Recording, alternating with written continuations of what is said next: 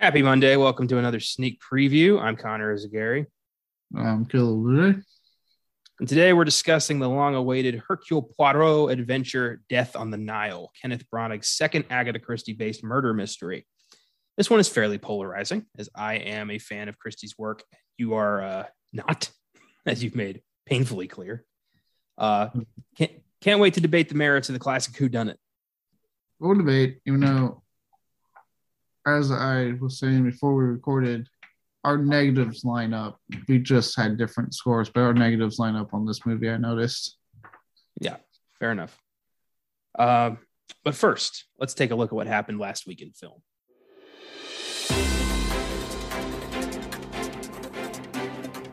Last week in film.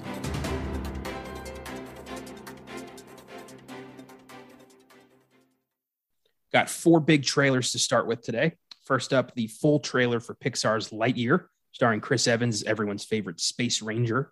It's theaters June 17th.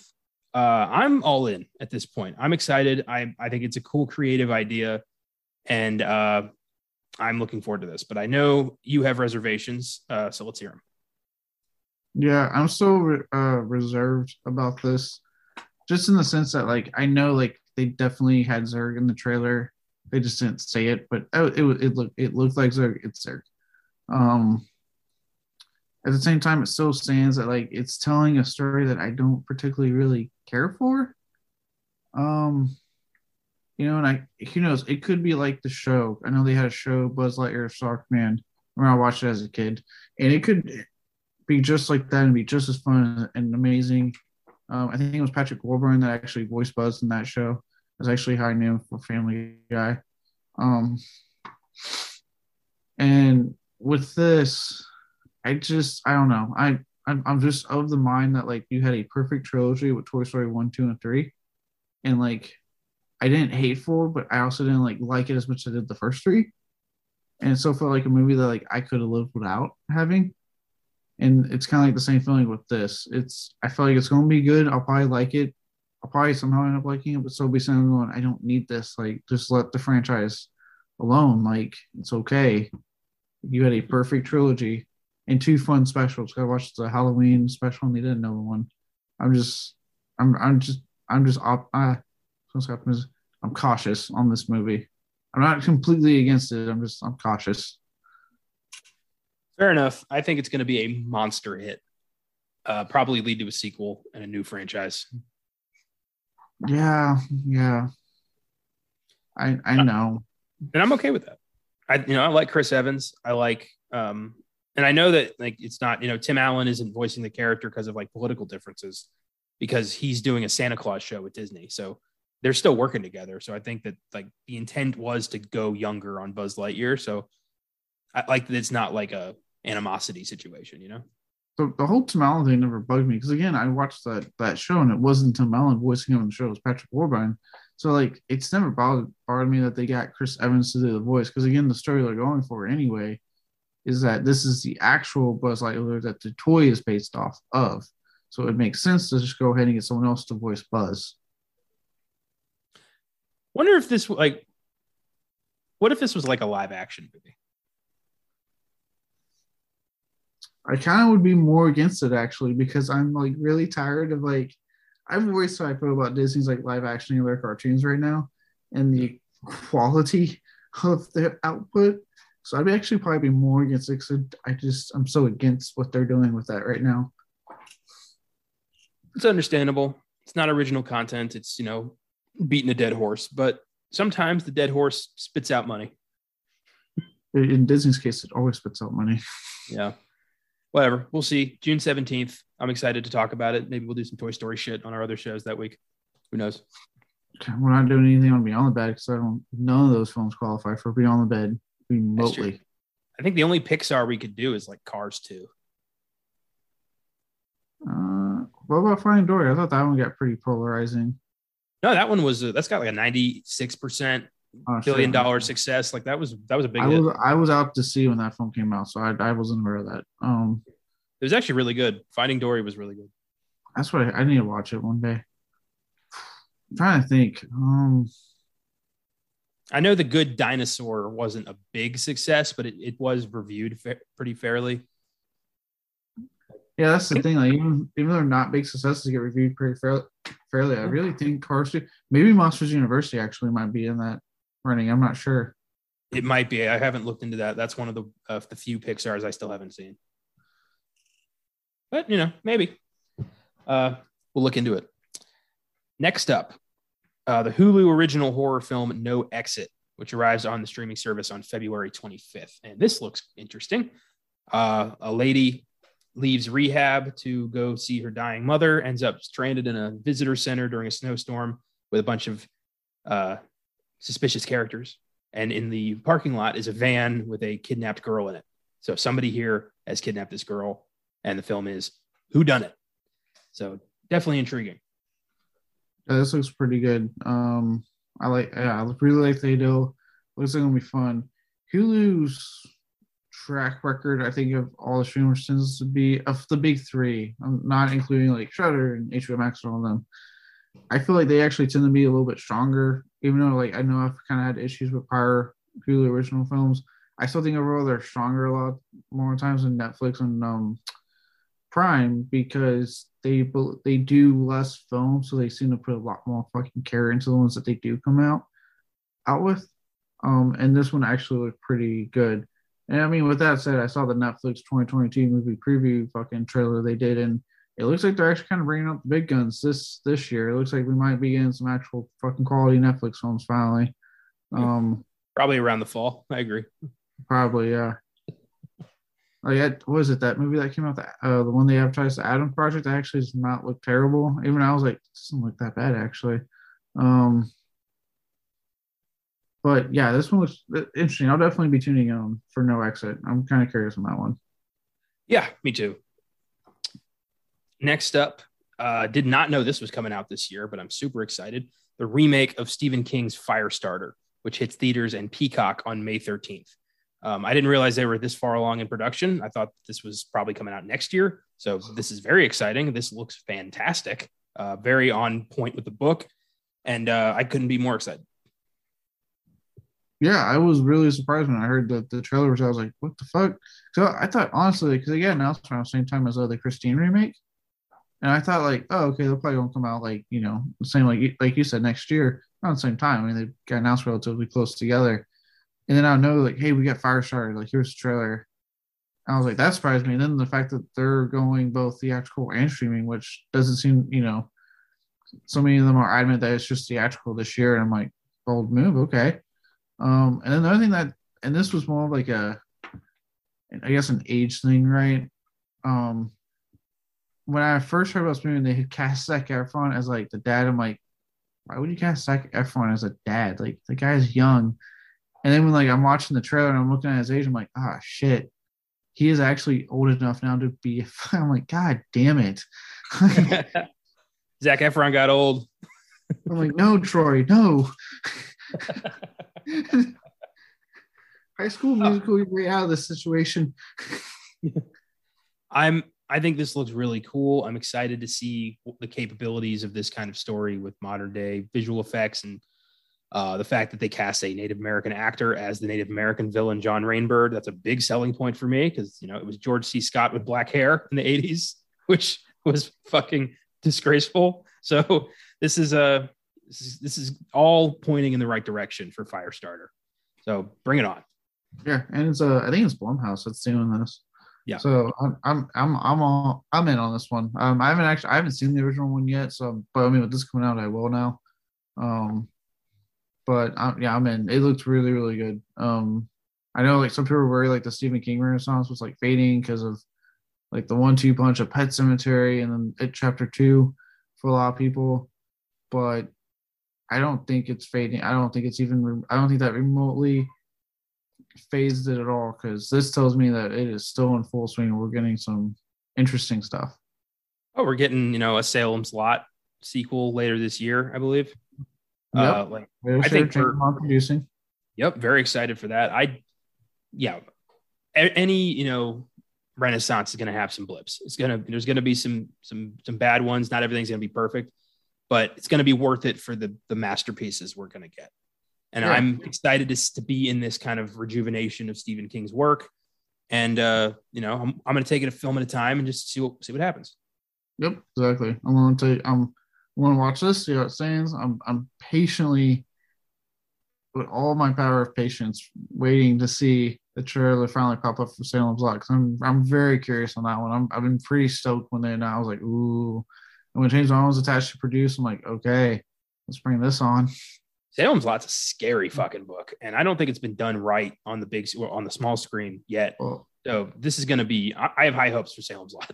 Yeah, well, and apparently the show on Epix that Chapelwaite is based off the prequel short story. Apparently, it's like really good, and it got renewed for season 2. So apparently, this is like the year of like Salem's Lot material.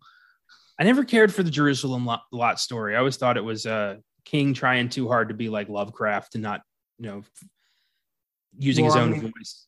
Concerning the season 2, I think they expand well off that fucking story to keep it going.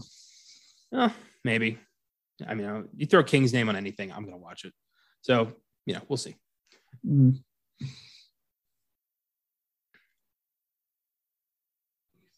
Finally, the trailer for Jurassic World Dominion, which is being billed as the epic franchise conclusion. Original stars Sam Neill, Laura Dern, and Jeff Goldblum are joining Chris Pratt and Bryce Dallas Howard in what looks like a wonderful dinosaur adventure. Hits theaters June 10th. And as soon as I saw Sam Neill, I was like, God damn, this is going to be good. I was just like, he looks great. The beard, the glow up, like this is like Alan Grant is back to fight some dinosaurs. Like I'm psyched. Yeah, I sent this trailer actually to my parent, like my mom. As soon as I was like, "Hey, look at this trailer," and she, when I was talking to her earlier, she was like, "Dr. Grant, like he's aged well. He's looking good." She's like, "I haven't seen him." Like, yeah, I was like, "I'm pretty sure like he does his movies and then like goes home." And I was like, I want to say Sam Neill's like, he's British, right? He's not I think he's Irish. I'm about to say he's not American. No. I know that. Not like I know nowadays when you say that you sound like a fucking one of those, crazy conspiracy guy. I just mean as like he wasn't born in fucking America. I'm gonna confirm it right now. Let's see. Sam Neill. I don't want to sound like an ass, but I'm pretty sure he's Northern Irish. Okay, I was like, I'm pretty sure he's literally the type like he does his films and he goes home. Like, he doesn't really stick with the Hollywood limelight, which power to him. But to a point, yeah, absolutely. Like, I remember when I saw all 3 of them, I'm like, it's so good to see him back. And yeah, I was like, Dr. Grant. Yeah, it just like as soon as I saw the beard, and I was like, that's fucking Dr. Grant. He is back. He's aged incredibly well. Good for him. Yeah.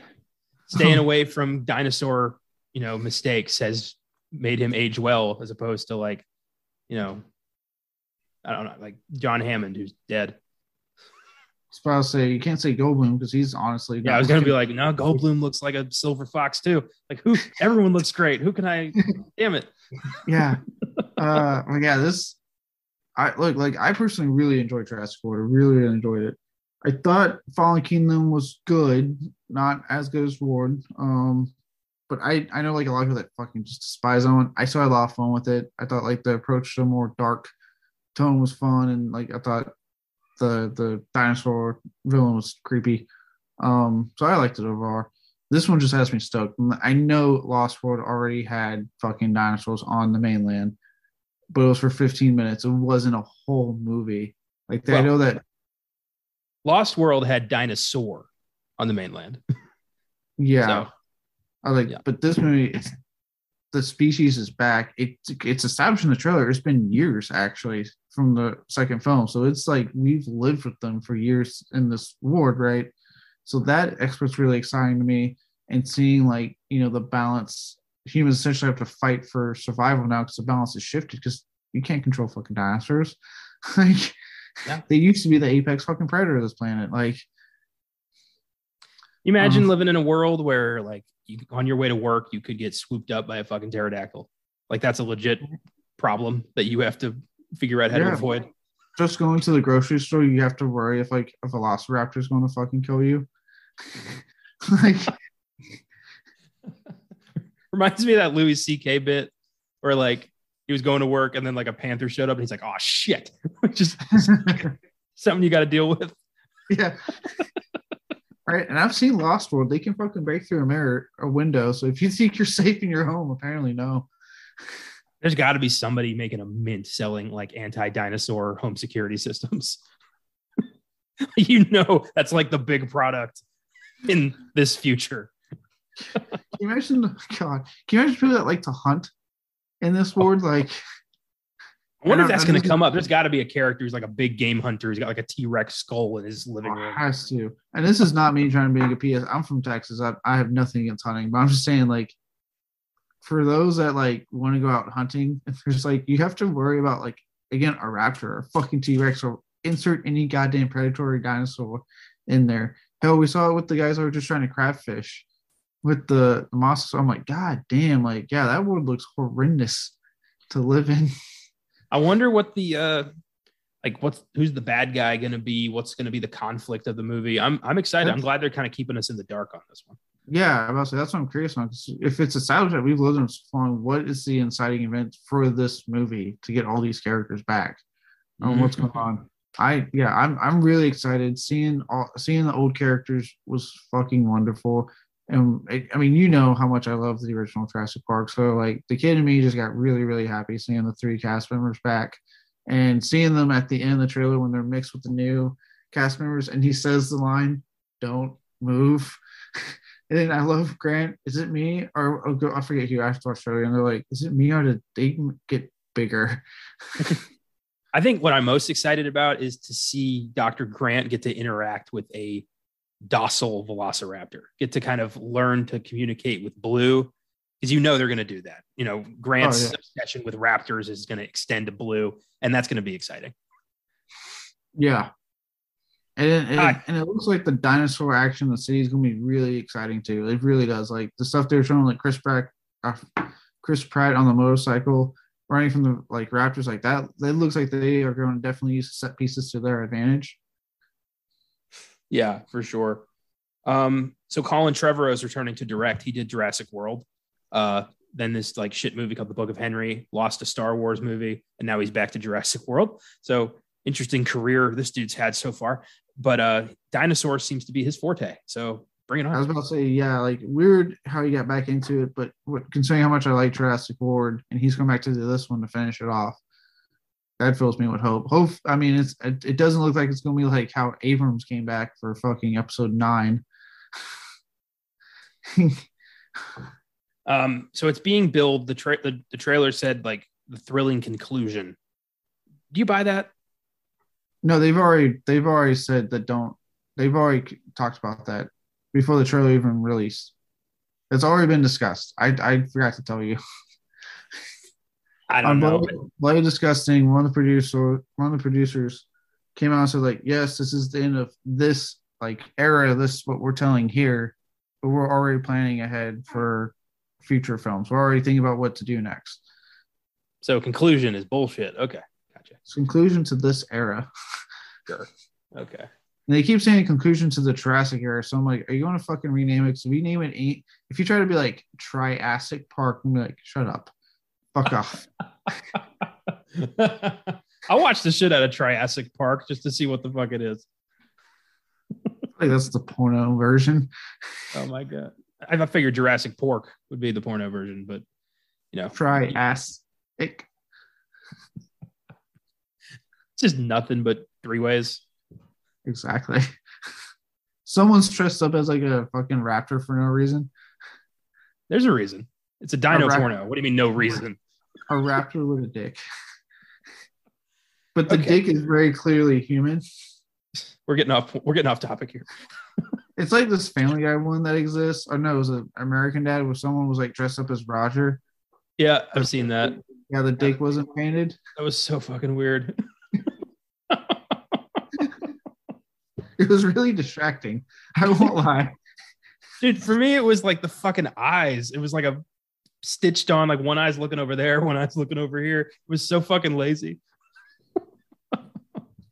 Anyway, Jurassic World Dominion, June, what was it? June 10th. Gonna be a cool June. We got Lightyear, we got Jurassic World, we got whatever the hell else is coming out in June. Isn't that Juneteenth or whatever? Isn't that when that holiday hits now? I don't know. It's a brand new. Well, it's been a holiday, but it's brand new, recognized federal holiday. So I forget when Yeah, it I don't. hits. I know what you're talking about. I don't know the day it falls on, but thank you for throwing that out. So I look ignorant. I appreciate Yeah, that. In all honesty, yeah, I don't know, but I know it's going to be a cool June on many different levels. all of the levels. Yeah. That's all for trailers. Now for some casting news. Something I know that's going to make you super happy. Dane DeHaan has joined the cast of Christopher Nolan's Oppenheimer. Uh, Including DeHaan, the cast of this biopic now includes Cillian Murphy, Florence Pugh, Emily Blunt, Matt Damon, Robert Downey Jr., Josh Hartnett, Benny Safdie, and Rami Malek. Its current release date is July 21st, 2023. God damn, is that an amazing cast? The cast is amazing. The idea for this movie is legitimately interesting. It's literally just Nolan and his childish antics, No. and the fact that nothing, I think, like nothing that Universal cannot release. By the way, anything 6 weeks before or after when this film comes out, I thought it was 3 weeks. or 3 weeks, whatever. Some ridiculous number. 6 weeks is fucking insane. That's 2 months. Like, 3 weeks is insane. 3 weeks is insane. Don't try to say like 3 weeks is No, not insane either. I'm not saying 3 weeks is reasonable, but I'm saying 6 weeks is psychotic. But It's the names are psychotic, but yeah, it is weird that I don't agree with that. But on the other hand, this is shaping up to be a very interesting movie with an amazing I'm really cast I hoping really want to see. I'm really hoping like a different studio can release something bigger that we do, or that someone else on the Film Gasm team wants to watch that movie, so I can stand by my more standing of not promoting his films at the theaters. Marvel needs to like throw like Blade or something into that weekend. I would love if like DC has like a really strong year this year, so they get cocky and throw something, Dude, one of their films on that. DC and Marvel both release big stuff before and after Oppenheimer, just to sandwich him in and fuck him up. I would love if like Marvel's been taking track of all the directors that keep speaking badly about them. They're like, all right, we'll just wait for your movie to come out. Picturing Feige having like a meeting with Jeff Johns and being like, look, he's gonna come after you next. Like, we got a limited window here. I hate you as much as you hate me, but let's do this together. We know when their films are coming out. That would be amazing. I would laugh.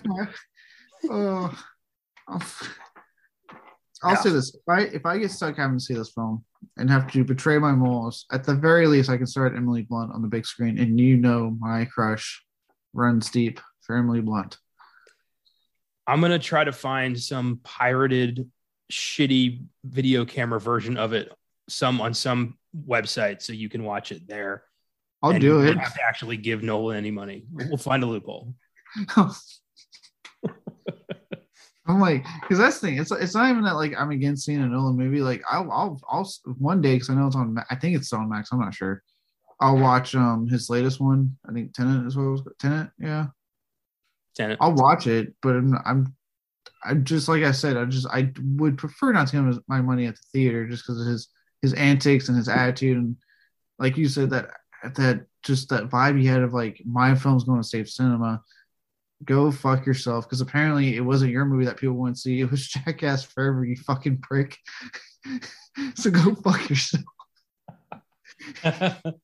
Yeah, I love that it was Jackass, it was Spider-Man, it was Godzilla, it was Mortal Kombat. Like, nobody gave a fuck about Nolan's revolutionary film that was good, but it wasn't incredible. And even though, and I'm stretching it with good, it's a weird movie. You're gonna fucking hate it. Let's be honest, Eric. I didn't really like Dunkirk. Like, I think his whole like non-linear storytelling method, it's getting out of hand. Like, it's getting to the point where it's like, I don't care about what I'm watching. You know what I mean? Like, I don't care. It's like, it's unfortunate. Well, Oppenheimer will be here before we know it, and then we'll talk about it on next year's batch. Russell Crowe has joined the cast of Sony and Marvel's Kraven the Hunter movie, alongside Aaron Taylor Johnson as Kraven. No word yet on who Crowe's playing. Maybe he's the bad guy. Maybe he's, I don't know, Kraven's dad or some shit. We'll see. But I thought Aaron Taylor Johnson was a strange choice for Kraven the Hunter. I still think it's a strange choice. Yeah, but maybe we'll be wrong. I don't know. I'm hoping, but the way they're handling Morbius like is really worrying me about Kraven. I know I joked with you last time because you keep always being like, I don't think this Marvel film's going to come out, or because they're not talking about it. And then like it's always funny because you say that, and then like usually not a week later. So the trailer for Shang-Chi drops. I'm like, what was that you said about? Hey, in my defense, it was still weird. Stuff was still getting postponed. It made sense. I'm over that now, except for Avatar 2. I do think that's not coming out, but everything else is coming out. Yeah. Oh yeah. Okay. But it's just funny because you keep doing that, and then it's almost like they hear you like, oh no, we gotta show this asshole what's up, and we have to come out on time. So if anything, just keep saying it, because that just means that you won't move it. It'll come out in January of 23, like it should. Let's hope. Because it was funny because I say that because I remember before they made this announcement, you were like, I haven't really heard anything about Kraven. I don't think it's happening. It's probably not even coming out in time. And then not a week later, Russell Crowe joins Kraven the Hunter. I'm like, what the fuck is going on? I don't know. I'm not good at like reading the calendar. Okay, I admit that. Really funny because it's always like time when you say something and then the exact opposite happens at some point in the future. Well, I just hope Aaron Taylor Johnson beefs up and does justice to this character, one of the most beloved Spider-Man villains of all time. And I wonder it'd be cool if they like gave this to Tobey Maguire and turned it into a Kraven's Last Hunt movie for him, but that won't happen. No, I know the most that's been rumored, confirmed, as I'm trying to come up with a name where it's like it's kind of confirmed but it isn't, was I know Charlie Cox was saying we haven't seen the end of him or Wilson Fisk in the MCU, which I mean I knew that when you watch a show, people, if they don't show you that they are directly dead, that usually means they're alive. So all those are like, oh, they killed Wilson Fisk. How are they going to bring him back? You didn't see him get shot. You just heard the gunshot. And this is the Kingpin. We literally saw him take a car to the chest 5 minutes prior and get up and walk away. You think a handgun's going to take down this motherfucker? No. Yeah. A handgun shot off camera. Like, come on. You guys need to know movies and shows more, especially if you listen to this podcast. Like, if they don't show it, that means there's a fucking loophole to be used to keep them going. Yeah. It's going to be fine. Did you see that the Netflix Marvel shows are leaving Netflix in March, probably going to Hulu? Yes, I did. Crazy. Netflix originals leaving Netflix. Yeah, unprecedented times we're living in. Netflix is advertising a Netflix movie in the movie theaters. They keep popping up trailers for the Adam Project. Yeah, I know nothing about the Adam Project. I apparently missed this one. It's a Ryan Reynolds star. Oh. And Mark Ruffalo and Jennifer Garner. Okay. Sean Levy. It's a Free Guy director. Okay, I'm in. It looks pretty good, actually. I was kind of like, okay, I'll check this one out. Cool. This is interesting. Simu Liu, star of Marvel's Shang-Chi and the Legend of the Ten Rings, has joined the cast of Greta Gerwig's Barbie movie alongside Margot Robbie and Ryan Gosling. It's written by Greta Gerwig and Noah Baumbach, and it's fucking Barbie. The star power behind this thing is blowing my mind. I know, right? And it's really like, look, like a lot of males and women, it's 2022. Margot Robbie's hot as fuck. And I want to watch anything she's in just to stare at her, honestly, 100%. But I don't know if I can do that for Barbie. Not much less do I really want them to even like remotely sexualize Barbie, because that would just feel weird. That would feel weird. I'd be sitting there going, this doesn't feel right. Greta Gerwig's doing it, so they're not going to be sexualizing Barbie. Okay, it's good. About Barbie kind of finding her place in the world, I think, is what the plot synopsis said. Yeah, it's definitely an interesting cast or talent attached to this movie. And I'm like, why is all this attached to Barbie? But I mean, we were talking about on Jackass Forever, like the amount of like celebrity like talent and clout that likes those that film series, and those guys actually have. It's like, Jesus Christ. Okay, we apparently live in bizarre world sometimes. Well, I'm sure, maybe the Barbie script is gold. I mean, the people writing it are fantastic writers. So What if it's like an Oscar worthy script? Like it is like the best goddamn script written the entire year. if Barbie wins best screenplay next year, I think I'm done. I don't think I can keep going with the Oscars if the fucking Barbie movie takes home anything.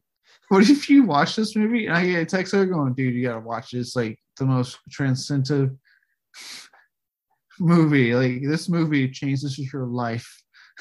That would be a twist, but we will see. Next if they up, don't do the Barbie Girl song at any point, I'm counting points against it. they're going to. They're going to. It's going to be on the radio, or at the very least, it's going to be in the fucking trailer. Oh yeah, it is. Let's go, Barbie. Come on, Barbie. There is a Michael Jackson biopic in early development, currently titled Michael. It's being made in cooperation with the Jackson estate, so don't expect any insight into his many scandals, particularly his multiple child sexual abuse allegations. If the estate's making it, who you ask. Yeah. Since the estate's behind this, it's going to be a pretty vanilla biopic. So, take from it what you will. Yeah, I'm about to say, honestly, like if you're one of those that is ardently like he didn't do it, it's probably gonna be the biography for you. If you're on the other side of it, probably won't be the biography for you if the estate's involved. They're going to not want to include any of that. If they do, I'll be shocked at all. They won't. But they won't do it. I'm not going to express fucking how I stand on that whole goddamn thing here on the podcast. I just don't want to get into that because I didn't realize like it's something we always like talked about. It's weird, it's something that was always talked about, and it's become such a huge thing, especially with the social political climate of 2022. It's just kind of like it's almost become one of those things that divides people now, surprisingly. And I'm just like, I don't want to get into it with people on that. I'm just like, look, he did or he didn't, we don't know. He's dead. It's just fact matters, he's dead. The one person that could definitely tell us if he did or not is fucking gone. Yeah, it's hard waters to navigate, and we're not going to do it here. Yeah. So on that level, saying that, I'm not surprised that he's getting a biography. I mean, he is the king of pop, for Christ's sakes. Like the guy, just looking at his career, he's an icon. He is truly like one of those iconic people. He's a status. He was such a loved musician, but like you get what I'm saying. Like there's a legend behind outside of that shit. There is a music rise his career. There's a legend around Michael Jackson, 100%. So it only makes sense that we're getting this documentary for literally probably one of the most recognized and iconic musicians of all time. If anything, I'm surprised they took so long to make one. Well, because his music and his career has been vastly overshadowed by this dark story just kind of lingering in the ether that can neither be proven or disproven. It's a weird limbo. And it's going to feel dishonest to make a movie about him without touching on that. But, it's like making a Frank Sinatra movie without talking about the mob, which, as long as the Sinatra estate is still there, that movie's never happening. Yeah, it gets touchy with some of these biographies because obviously it's like sometimes like it was very much what they did, career-wise, professional-wise, right?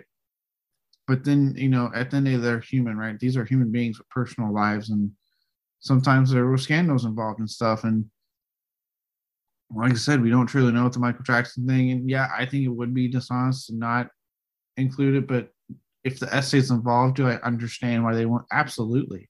I absolutely understand. It's hard. It is hard. Hopefully they can, because the essay is involved, approaching the music side of this, right, and what he stood for in that regard will shine through in the movie, because like I said, I stand by my comment of separate art from artists, and art-wise, what Michael Jackson did for pop and for a lot of people is important. It is absolutely important, regardless of what he was potentially doing in his private life. Yeah. Well, if this movie comes about, I'm sure we'll touch on it down the road. Next, the unfortunate passing of visual effects pioneer Douglas Trumbull, who passed away at 79 years old. Trumbull was nominated for 3 Oscars for Best Visual Effects for the films 2001: A Space Odyssey, Star Trek: The Motion Picture, and Blade Runner. He received a Special Scientific and Engineering Award in 1993 for developing the CP65 show scan camera system, and the Gordon E. Sawyer Award for technological contributions to film in 2012. Some of his other visual effects work includes The Andromeda Strain, The Tree of Life, and Close Encounters of the Third Kind. He didn't do a lot of films, but what this man did for visual effects in the 60s through the 80s is fucking beautiful. I mean, 2001 alone is such an iconic film because of its visual effects, because of its imagery. And Trumbull was at the forefront of that. Just a shame to see, a legend like this leave us. Yeah, when I was reading this, so I was like, oh God, like I saw the name, I didn't like quite know. I was like, it sounds familiar. And I was reading, and I was like, God, this guy's doing a lot. So, he may not have been some big hotshot actor or director that everybody knows, right? But this was a guy that clearly left an impact on the industry. And stuff he was doing, like you said, with visual effects in the 60s, 70s, clearly left enough of an imprint to continue to be utilized to this day. And that can't be like taken away from him. That can't not be talked about. Like the guy left a mark. It's one thing to have your career right and to have your place in it, but to leave a mark like that where you like revolutionize something or people are using your standard that you created, that's a different level, and that's just a harder thing to achieve. And when you do, it's something to be talked about and something to be celebrated. And yeah, well said. Guy was a legend. Guy was inspiration, I'm sure, to the visual effects people working today. And it's a damn shame we lost him.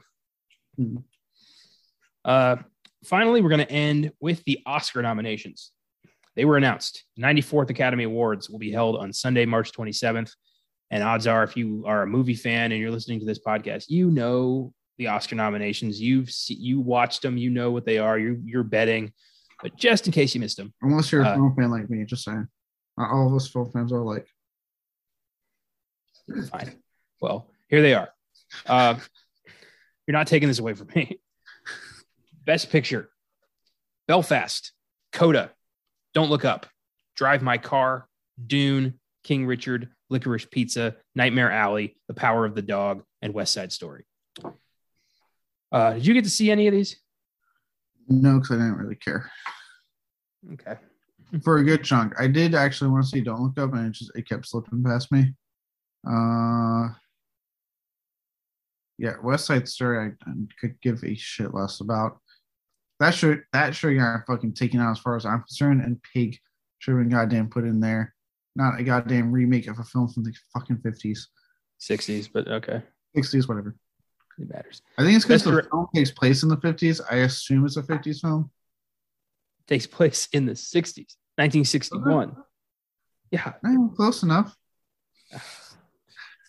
Best Director, Paul Thomas Anderson for Licorice Pizza, Kenneth Branagh for Belfast, Jane Campion for The Power of the Dog, Ryusuke Hamaguchi for Drive My Car, and Steven Spielberg for West Side Story. All right.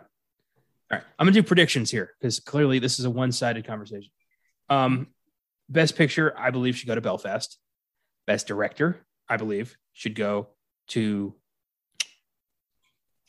Kenneth Branagh for Belfast. It's his time. Okay. I'm very happy with your picks. Best Actress, Jessica Chastain, The Eyes of Tammy Faye, Olivia Colman, The Lost Daughter, Penelope Cruz, Parallel Mothers, Nicole Kidman, Being the Ricardos, Kristen Stewart, Spencer. Academy Award nominee Kristen Stewart. That is a valid phrase now. She did it. She got her goddamn Academy Award nomination at least. The fact that she got nominated before Pattinson did is kind of fucking crazy. Yeah, but Pattinson I would argue he has a more successful career than she does. Oh, so he's about to be Batman. So yes. Like, I mean, The Lighthouse before that, like, that was a decent sized hit. People know about that movie for Christ's sakes. And yeah, now he's playing Batman. Like, he's fine. Well, I think it sucks that Lady Gaga got shut out for House of Gucci. I have my buddy, my college buddy. He was unhappy about that. He's like, how dare they pluck out Lady Gaga? He was not happy about it. So I get it. Like I've at least seen the Stars Born. I've seen the American Horror Story season she was on. She's a wonderful actress. I would never have thought like Lady Gaga could be such a fucking powerhouse of an actress. No. So it really surprises me that like she got snubbed this year. Well, of this bunch, honestly, Kristen Stewart, I've heard, is the front runner. And I saw Spencer, and I didn't think it was that great. I didn't think she was that great, so I don't like that. Well, it sounds like she's supposed to be Academy Award winner, Kristen Stewart. Let that sink in, buddy. Personally, I think it should go to Jessica Chastain. She was amazing in the eyes of Tammy Faye. I've not yet seen The Lost Daughter or Parallel Mothers, and frankly, Nicole Kidman shouldn't be here either. Yeah. Jessica Chastain's not all I got. Okay. Best actor, Javier Bardem, being the Ricardos, Benedict Cumberbatch, The Power of the Dog, Andrew Garfield, Tick, Tick, Boom, Will Smith, King Richard, Denzel Washington, The Tragedy of Macbeth. That's a powerhouse group of actors, and I really want this to go to Andrew Garfield. He was amazing in Tick, Tick, Boom. I like Andrew Garfield. I support. No. From what I hear, the front runner is Will Smith, which is okay. I mean, he was good in King Richard, but wasn't a groundbreaking performance. I kind of figured. I think it was you. I was you. I was texting. I was like, I think you asked me, and I was like, it's probably gonna be Will Smith, knowing how they are. I don't know if it was me because I don't think I ever text you about the Oscars. Someone texted me because they were like, I really want Andrew Garfield to win. I was like, he won't. They're like, why you say that? I was like, because you just said Will Smith. I was like, we know how the Oscars work. They're going to. It's bureaucracy more than actual like look. Sometimes I'm like, Will Smith's probably gonna get it. I'm calling it now. Well, we'll see. Best Supporting Actress, Jessie Buckley, The Lost Daughter, Ariana DeBose, West Side Story, Judi Dench, Belfast, Kirsten Dunst, The Power of the Dog, and Ingenue Ellis, King Richard. Academy Award nominee Kirsten Dunst, another phrase I never thought I'd say. Yeah, you know what? I don't really have I got nothing yet. I haven't seen The Lost Daughter. And I didn't finish The Power of the Dog. So I got to go back and do that. And then I'll judge this. Best Supporting Actor, Kieran Hines, Belfast, Troy Kotzer, Coda, Jesse Plemons, The Power of the Dog, J.K. Simmons, being the Ricardos, Cody Smith McPhee, The Power of the Dog. Cool to see J.K. Simmons nab another nomination. His performance in Being the Ricardos was fucking hilarious. But I think this should go to Troy Kotzer for Coda. Coda was such an endearing film. It was a beautiful movie. I'm glad it's getting attention here, and he was really good. I haven't seen these films, so I know. Best costume design, Cruella, Cyrano, Dune, Nightmare Alley, West Side Story. Probably Cruella is going to take this. It's a movie about fashion. I mean, that's a kind of a gimme. Yeah, it is. And to its credit, the fashion scene, like it stood out. Yeah. Best sound, Belfast, Dune, No Time to Die, The Power of the Dog, West Side Story. Best sound, give that to Dune. Okay. I personally thought Dune was terrible, but all right, but you got to admit, technically, it's a fucking marvel. Technically, yeah, it's a good movie. It's all the stuff I care more about though that I didn't like. We're talking about technical awards right now. Best sound, it counts. God damn it. Best original score, Don't Look Up by Nicholas Britell, Dune by Hans Zimmer, Encanto by Jermaine Franco, Parallel Mothers by Alberto Iglesias, and The Power of the Dog by Johnny Greenwood. Another one I want to go to Dune, but we'll probably go to Encanto. I was supposed to say Disney's going to nab that one. Yeah, probably. Best Adapted Screenplay, Coda by Cian Heater, Drive My Car by Ryosuke Hamaguchi and Takamasa Oi, Dune by John Spates, Denis Villeneuve, and Eric Roth, The Lost Daughter by Maggie Gyllenhaal, and The Power of the Dog by Jane Campion. Got give this to Coda, but I've heard The Lost Daughter is really good. So it'd be cool if Maggie Gyllenhaal swept up a screenplay win. So, original screenplay: Belfast by Kenneth Branagh, Don't Look Up by Adam McKay, King Richard by Zach Balin, Licorice Pizza by Paul Thomas Anderson, and The Worst Person in the World by Axel Vogt and Joachim Trier. Give this to Paul Thomas Anderson. It's his time. Licorice Pizza was such a great screenplay. Sure. Okay. I mean, I actually like P.T. Anderson, but I haven't seen Licorice Pizza. Animated short and live action short, I'm going to skip because I didn't see any of those. I never do. Best film editing: Don't Look Up, Dune, King Richard, The Power of the Dog, Tick, Tick, Boom. Film editing. I'm going to give this to Don't Look Up. Good choice. Yeah. Best makeup and hairstyling: Coming to America. Unbelievable. Cruella, Dune, The Eyes of Tammy Faye, and House of Gucci. The only nomination this film got. That's weird, but okay. I know. Makeup. Dune will probably take this for Stellan Skarsgård's character. I'll go for it. Like, that was a really good job. Yeah. Animated film: Encanto, Flea, Luca, The Mitchells versus the Machines, and Raya and the Last Dragon. Encanto is pretty much a lock here, but I would honestly Encanto or Raya. I would love if The Mitchells versus the Machines took this away. I feel like that's what people want. It's probably the one that deserves it, but because Disney's on there literally twice, it's going to be Disney versus Disney. Disney's on here 3 times because Luca is one of theirs too. Oh, shit. Okay, yeah, it's going to be Disney versus... But I don't think Luca's even going to get remotely close to fighting between the other two that I can't remember the fucking names all of a sudden. Encanto and... Raya and the Last Dragon. Yeah, Raya and the Last Dragon. Documentary: Ascension, Attica, Flea, Summer of Soul, and Writing with Fire. Haven't seen any of these, but I'm going to try. Best original song: Be Alive from King Richard, Dos Oruguitas from Encanto, Down to Joy from Belfast, No Time to Die from No Time to Die, and Somehow You Do from 4 Good Days. If Billie Eilish doesn't win this Oscar, I'm going to riot. I want a hat trick for the Bond film. Skyfall took it. Spectre took it. No Time to Die needs to take it, and I'm pretty sure it's going to. I mean, it could. They might be feeling sappy because it's the final day of Greg one. So, yeah, it's also a very good song. Yeah, it is. I actually did I like that one a lot.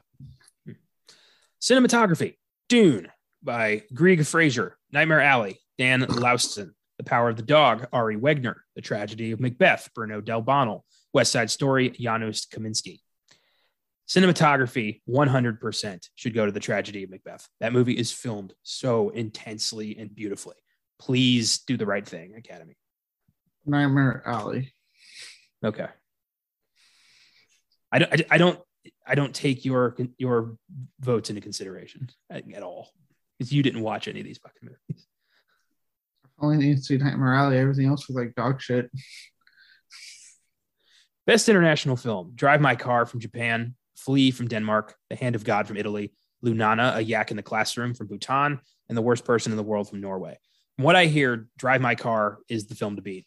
It broke into Best Picture, got a nomination. I've never heard of this film, and now I need to watch it. Production design: Dune, Nightmare Alley, The Power of the Dog, The Tragedy of Macbeth, West Side Story. Production design should probably go to Nightmare Alley. Yeah, it should. The movie was like detailed as fuck on that. Yes, it was. But a close second's probably Dune. I'm not sure how much of that film was real and CGI, but I'm pretty sure the sets were real. I think so. So yeah, well done. Visual effects. This is the coolest category, I think. Dune, Free Guy, No Time to Die, Shang-Chi and the Legend of the Ten Rings, and Spider-Man: No Way Home. Yeah, this was the only one I cared about. Yeah.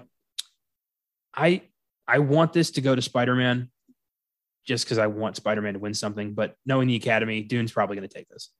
Yeah, that's probably going to take it. I would actually have said Free Guy. The fact that they have to do like a whole video game award and it looked fucking good. Yeah. But it's probably going to go to Dune. No, I don't think Dune's visual effects are the most amazing thing I've fucking seen. Yeah, I understand. Well, there it is. Those are the Oscar nominations. So thank you for suffering through that. You really sucked this week. Before we get into Death on the Nile, Caleb, why don't you tell us about Shudder's latest release, All the Moons? So I get to suffer for a little bit. Look, just because you don't want to watch good films on Shudder, that's your problem. So All the Moons is a foreign film. I want to say Spanish. I'll look it up later. About a girl that is facing death and she gets saved by a vampire. Gives her more eternal life, and then through a series of events, they get separated. She ends up finding this human man that she lives with, and kind of like regain, like, gets a better picture on humanity again, and realizes she doesn't want to be a vampire anymore. And it kind of goes from there.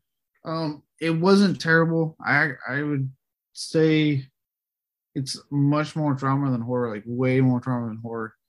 Like the vampire story is definitely like a big part of what makes it horror, but it's not its most big thing. It's mostly focusing on her regaining humanity and realizing that she doesn't want this life of being a vampire. It's definitely, oddly enough, kind of like for you horror living couples out there, probably not the worst Valentine's Day pick if you're looking for something outside the box, because of its themes are pretty much like on kind of par with that. I ultimately gave it a 7 because there were quite a times I was like looking at my phone because, like, again, kind of like with Slap Face I mentioned last week, a pacing thing where, like, it kind of leans to trauma more than horror, causes it to have kind of a slow pace that didn't always reel me in. And then it would do this thing where it would change the story. So it'd, like, you'd be thinking like, okay, this is how the story's going to go, and they change it. 9 out of 10 was a good thing to do because it kept you on kind of like your toes about where this fucking movie was going. But then it got to the kind of like the point of this evil priest is like, call the men, like, we gotta get them involved and make sure he doesn't leave town or whatever.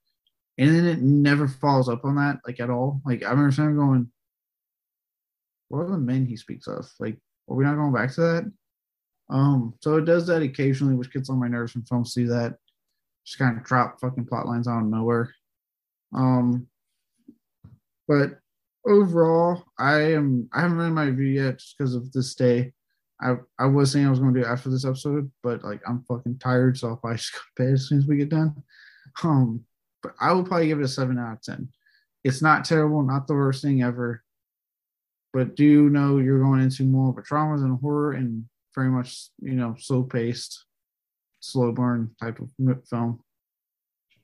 Doesn't sound like I'm missing anything from Shudder this year so far.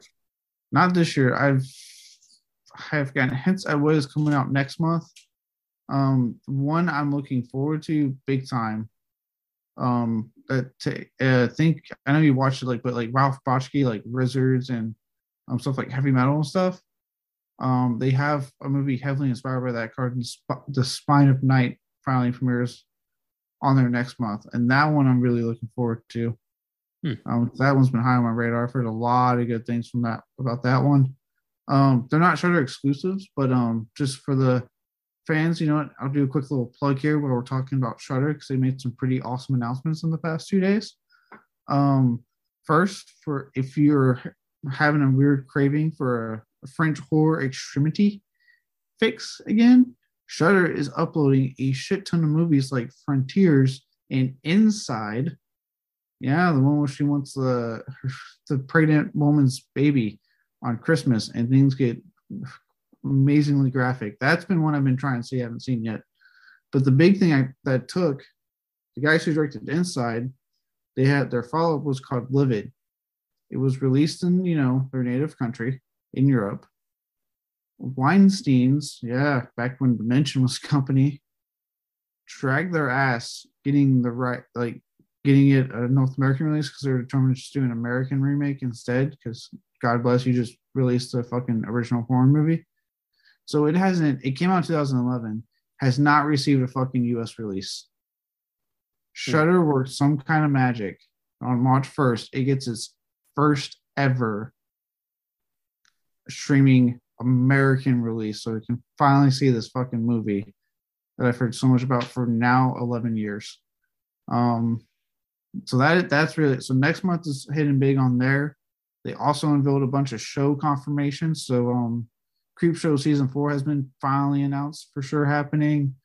Cursed Film season 2 got announced. A new season of Slasher, just like they did with their horror noir, the documentary on Black representation in horror. For a while there, they were talking about doing one on gay representation that just never apparently came to fruition. They finally announced with Brian Fuller that they're doing a 4-part limited series called Queer for Fear, and it's going to explore queer representation in horror. So, yeah, it's it's been kind of a slow past few months with Shudder releases, but they are processing some good stuff, film and TV wise ahead. Cool. For those of you who don't know, Shudder is a horror exclusive streaming service that you can get for $5 a month, and they get all sorts of weird shit. It's worth it. Yeah, like a lot of these films I'm pointing out, Shudder does they have what they call Shudder original films, and really it's like stuff they are paying attention to, like all the various festivals, like Berlin, South by Southwest, all these festivals like in a non-COVID world, right, happen, and they acquire to get them on the site so more people can see it. And so that's what I've been watching is the films they acquire, and they release usually a new one every Thursday. I've noticed like Thursday is every Thursday of the month a new one comes out. But like I said, it's only February, so like it hasn't bothered me that like the film output hasn't been oh my god amazing. It's February, so I'm sure there's some really good shit just waiting around the corner. Okay.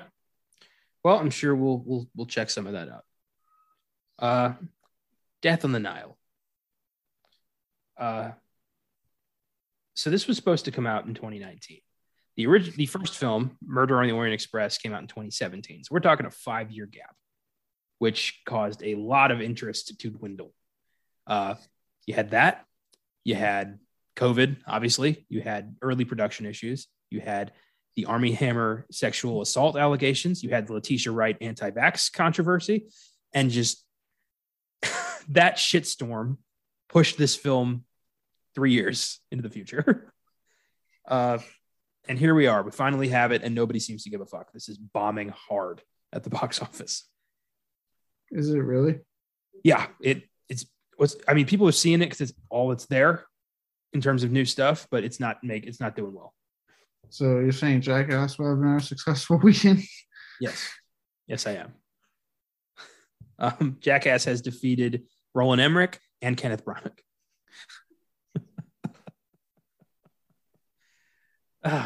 What crazy dystopian future have we found ourselves a part of?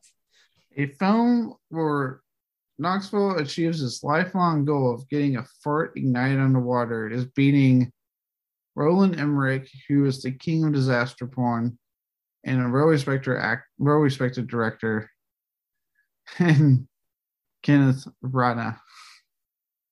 Did you ever seen Idiocracy? Oh yeah.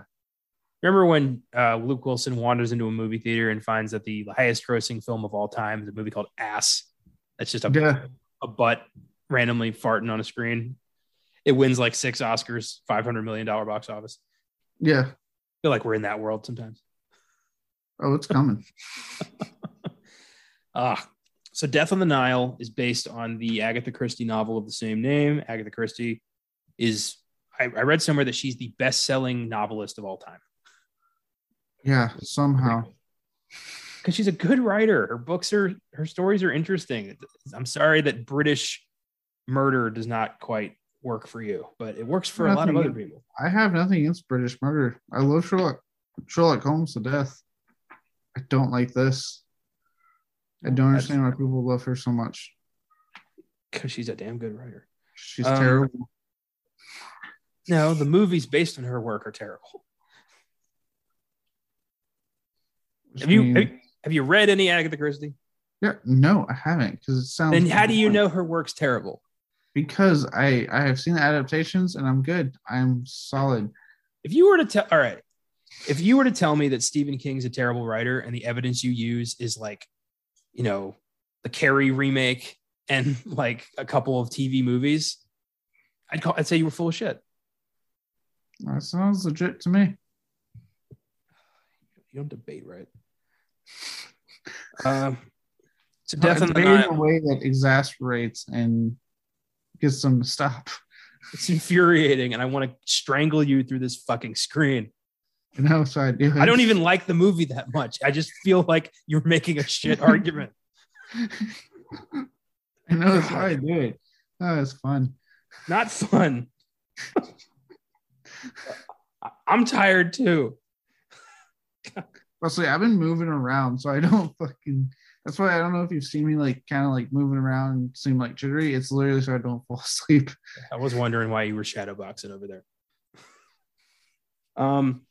So Kenneth Branagh plays Hercule Poirot, famous detective from Agatha Christie's stories. This time on vacation in Egypt, happens upon a murder.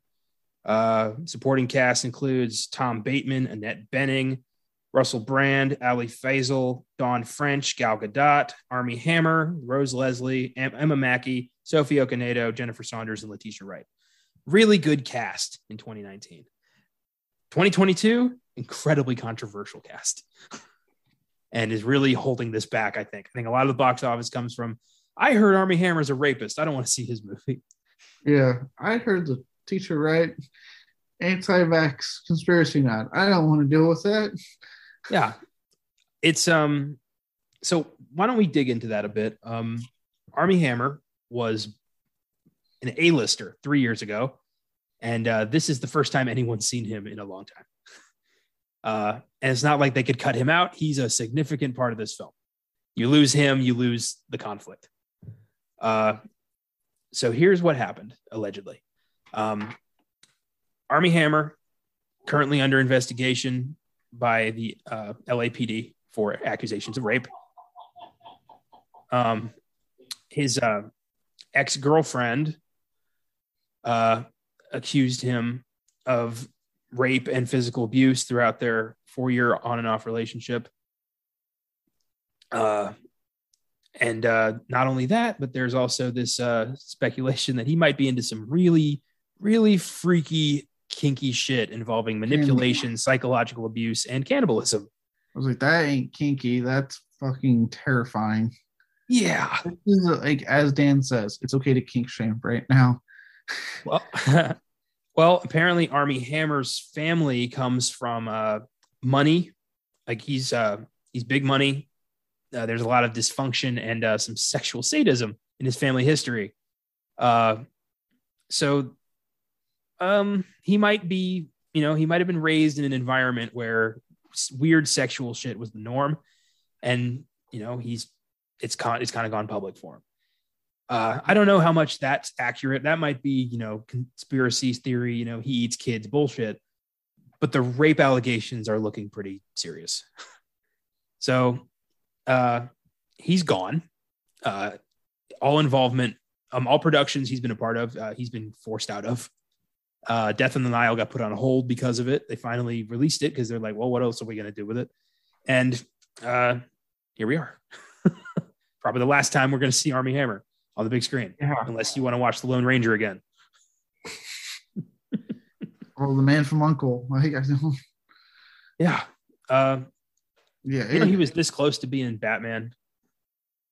Yeah, I heard he was like one of the biggest front runners. And I could, before all this came out, I was like, I can see that, honestly.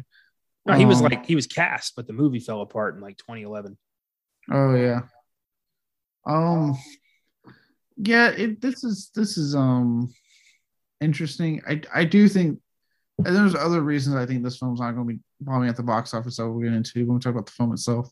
I do actually think that he is one of the reasons, though, in the sense that, like, in an odd way, it's like I think we've gotten desensitized to the amount of like rape allegations that are happening in Hollywood, because it seems like this is a new one every week. But in this case, like, it's looking like it's very much like, yeah, this guy's a fucking monster type of deal. Like, that's what this one's shaping out to be.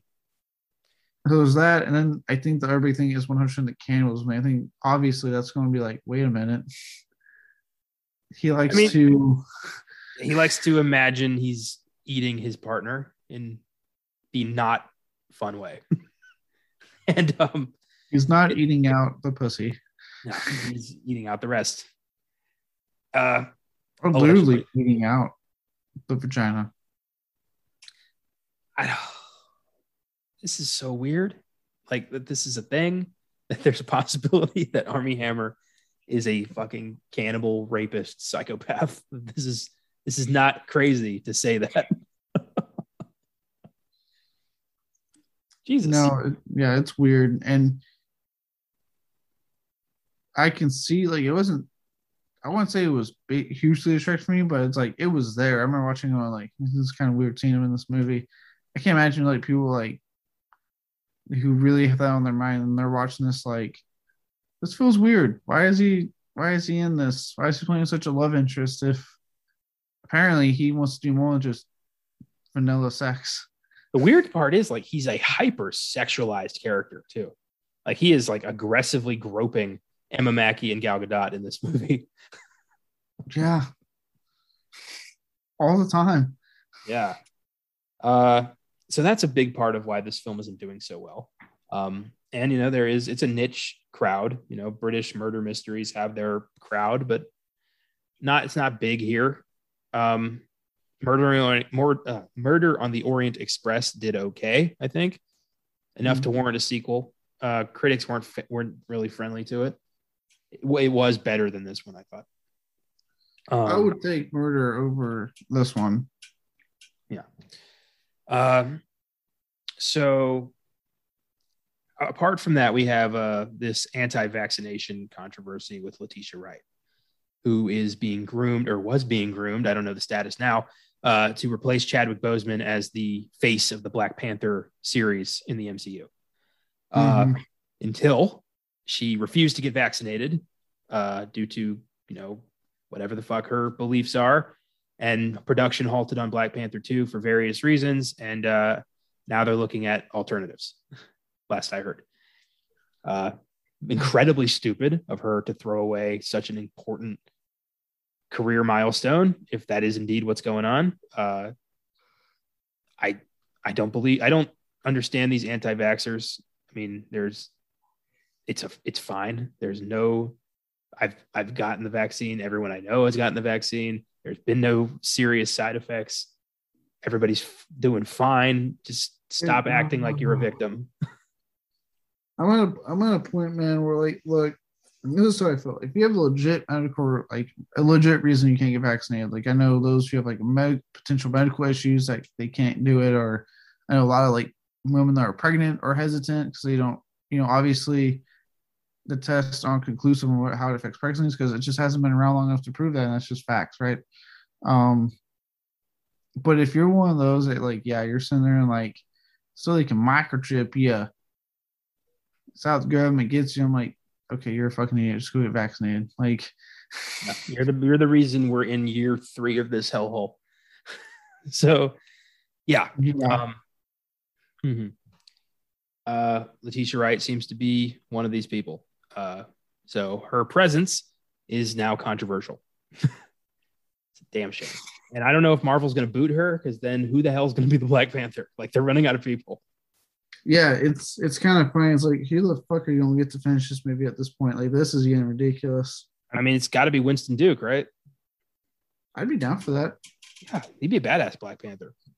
I don't know. Black Panther 2 was already looking uncertain with Chadwick Boseman's death, and now it's like, what in the fuck is this even going to be? I don't know anymore. Like, well, Death in the Nile. I don't think we'll spend too much time talking about this one. So anything you want to spotlight as like any kind of positive? Anything? Performances were good. What they had. Okay, I'll take it. That's it. That's all I got. I do want to just point out my history with Agatha Christie real quick. Why I'm so quick to defend her. I read And Then There Were None in 8th grade and thought it was one of the most brilliant murder mysteries I've ever read. Despite the controversy surrounding the title of the book, it wasn't always called And Then There Were None. It was originally called 10 Little Indians. And before that, it was called 10 Little N-Words. So, my Lord. Yeah, this book has a dark history. I found a original print of the 10 Little Indians version, and I bought it because I'm like, ooh, historical. But it's a great book. Bunch of 10 strangers are summoned to an island, and by a mysterious host named UN Owen, unknown. Get it?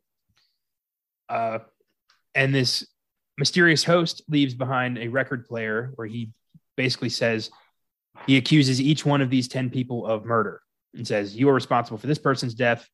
And they all realize they've been summoned here to be killed by a vigilante who's going to punish them for their sins. And it is a super tense thriller. Very well. I've seen a couple of versions of this on screen. It's very well acted, very tense. And the ending is like, what? That's the killer? Holy shit. So definitely a good one. It's not a Poirot. It's just 10 strangers who are responsible for a murder. It's very quick and easy and really good.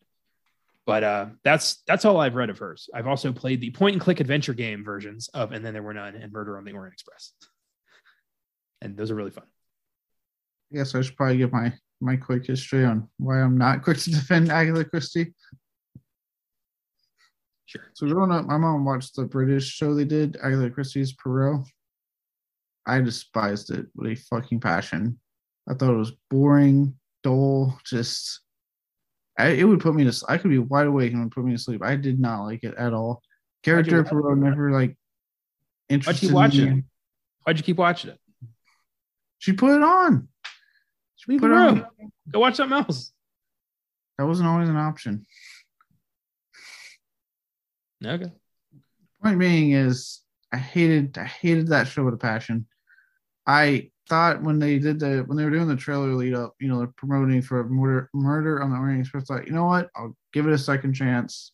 I'm older now. Maybe I'll like him all and I'll get it. I thought that whole movie pretty much bored. I'm sitting there going, no, there's just something about this that just does nothing for me. And I remember when they were doing this, was finally coming out. I was like, God, please come out on a weekend that there's something else big, so I don't have to do this for the podcast. And they were like, nope, this is literally the biggest thing coming out this weekend. I'm like, fuck. And so I went in, and by the end of this movie, I was like, no, my feelings stand. I'm done trying to give this character a chance. This is not for me. So I'm coming at this as someone who has tried numerous times. It's just not clicking for me. Well, that's unfortunate. Because there's some really good stories in her repertoire, what I hear. My grandma has watched all of the Poirot show, and she loves it to death. She's the biggest Agatha Christie fan I've ever known. So as I said, the Poirot's on vacation in Egypt, is invited to the wedding of a young heiress who is marrying her friend's former fiance, which was a good twist of like, oh shit. And on the spoiler alert, on the boat, the Karnak, which is like their honeymoon ship, Gal Gadot, the heiress, is shot in the head. And who done it? It's pretty goddamn obvious who done it from the beginning. I was about to say, so first I was already annoyed that it took an hour in a 2-hour murder mystery film to get to the fucking central murder and solve the mystery. I was just sitting there going, dude, you could have trimmed so much of this. I don't need an hour of no murder in a fucking murder mystery movie. Didn't you want to know why Poirot grew his spruce mustache? God, no. God, no. I hated... once I realized that that's all that scene was there for, I was like, you could have fucking excised this whole opening, you fucks. And then when it did get to the murder mystery, this film zipped through it. I remember when you get to the part where he's gets everyone in the room and they're talking about all their stuff. He's telling oh, this is who did this, blah blah blah. The reveals are coming. I legit was sitting there oh, we're doing reveals already in this movie. But I was like, it's already been an hour. I was like, okay. So this film, first off, had the worst pacing problems, and then like you said, when I was watching it, I remember sitting in the theater going, okay, so it's going to be this person and this person. I was half right. I got one half right, and because I was so kind of at that point bored and out of it, I didn't bother to change my answers to the other obvious killer. And So I got it like half wrong, but I guessed it half right at the very beginning, which really took out the suspense and tension part of the mystery for me.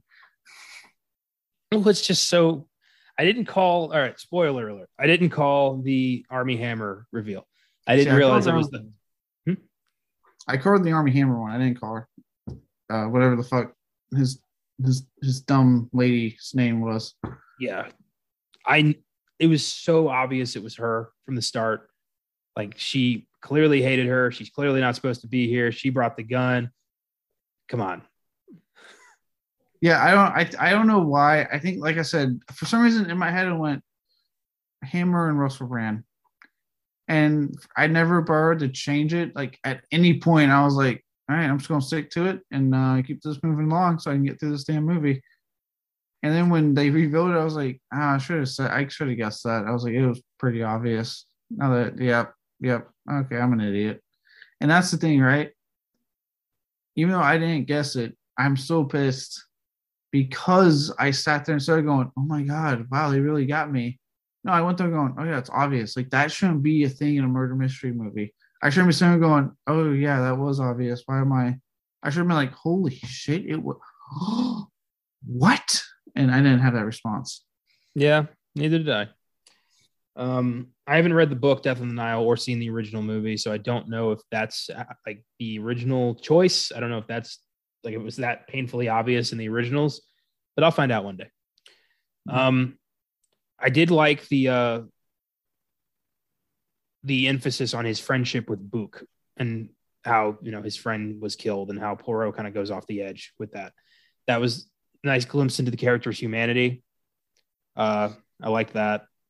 Didn't quite understand why Letitia Wright's character hated him so much. Like that was bugging me. Like when he, when it's revealed that he was actually in a little like case on Book, and he gives his analysis of Letitia Wright's character, but he says nothing but positive things, and basically like, yeah, don't listen to your mom, marry her, like you're perfect for each other, and she gets mad at him. I'm like, he literally just defended you in front of his mom. Like, why are you getting so pissed at him? Like, your emotion does not make any sense.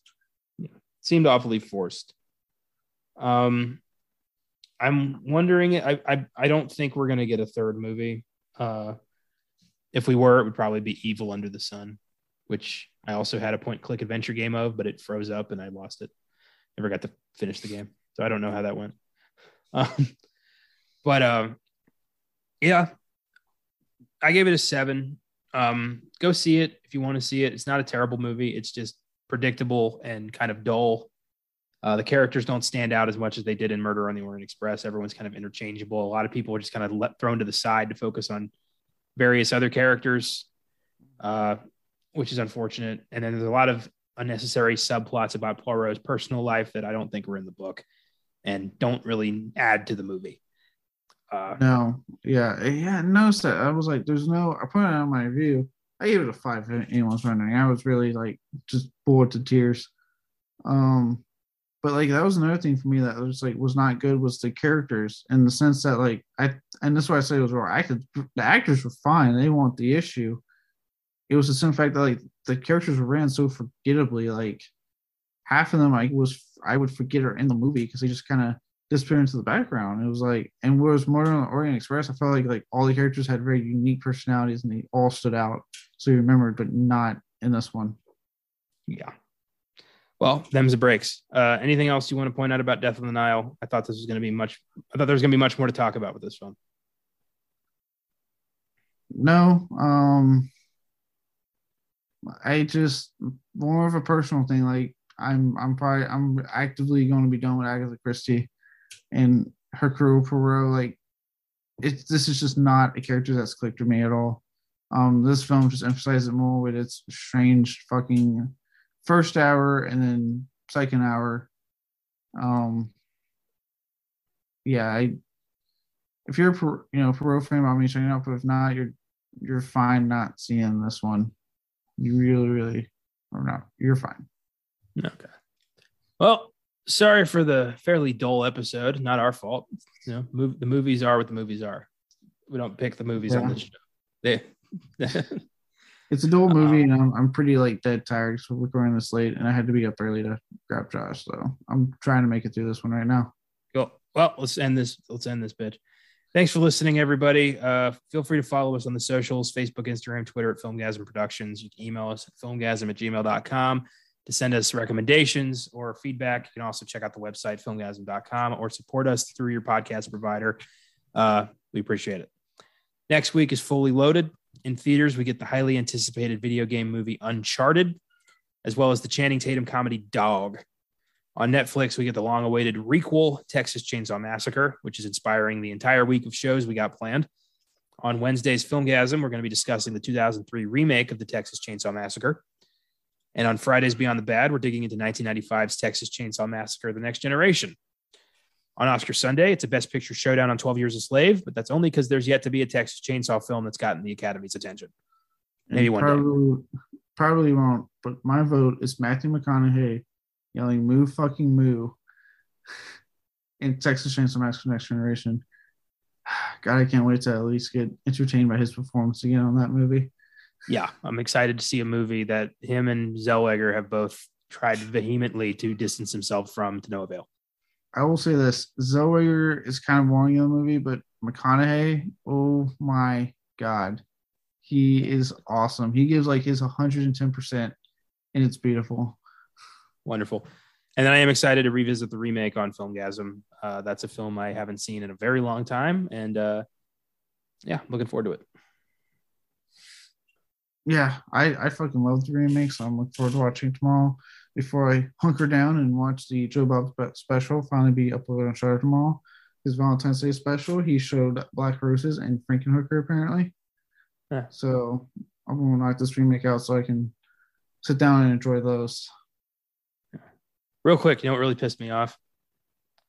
Tales from the Crypt, Demon Knight, and Bordello of Blood are now on Shudder. Yep, they literally did it this month, and I was like, God damn it. That keeps happening to us. It's really bugging me. Yeah, I'm hoping. So far, the only time it doesn't is when I do Beyond the Bad episode, because we usually pick movies that they're not rushing to put on streaming services. So I'm like, that's true. Well, that's all, everybody. Have a great week. And we promise next week we will be way more energized and have something to really say. So, yeah, don't miss next week. Yeah, sorry, it's been a rough week for me in general, so I apologize. Yeah, keep watching movies, but movies you want to see. That's a big part of it.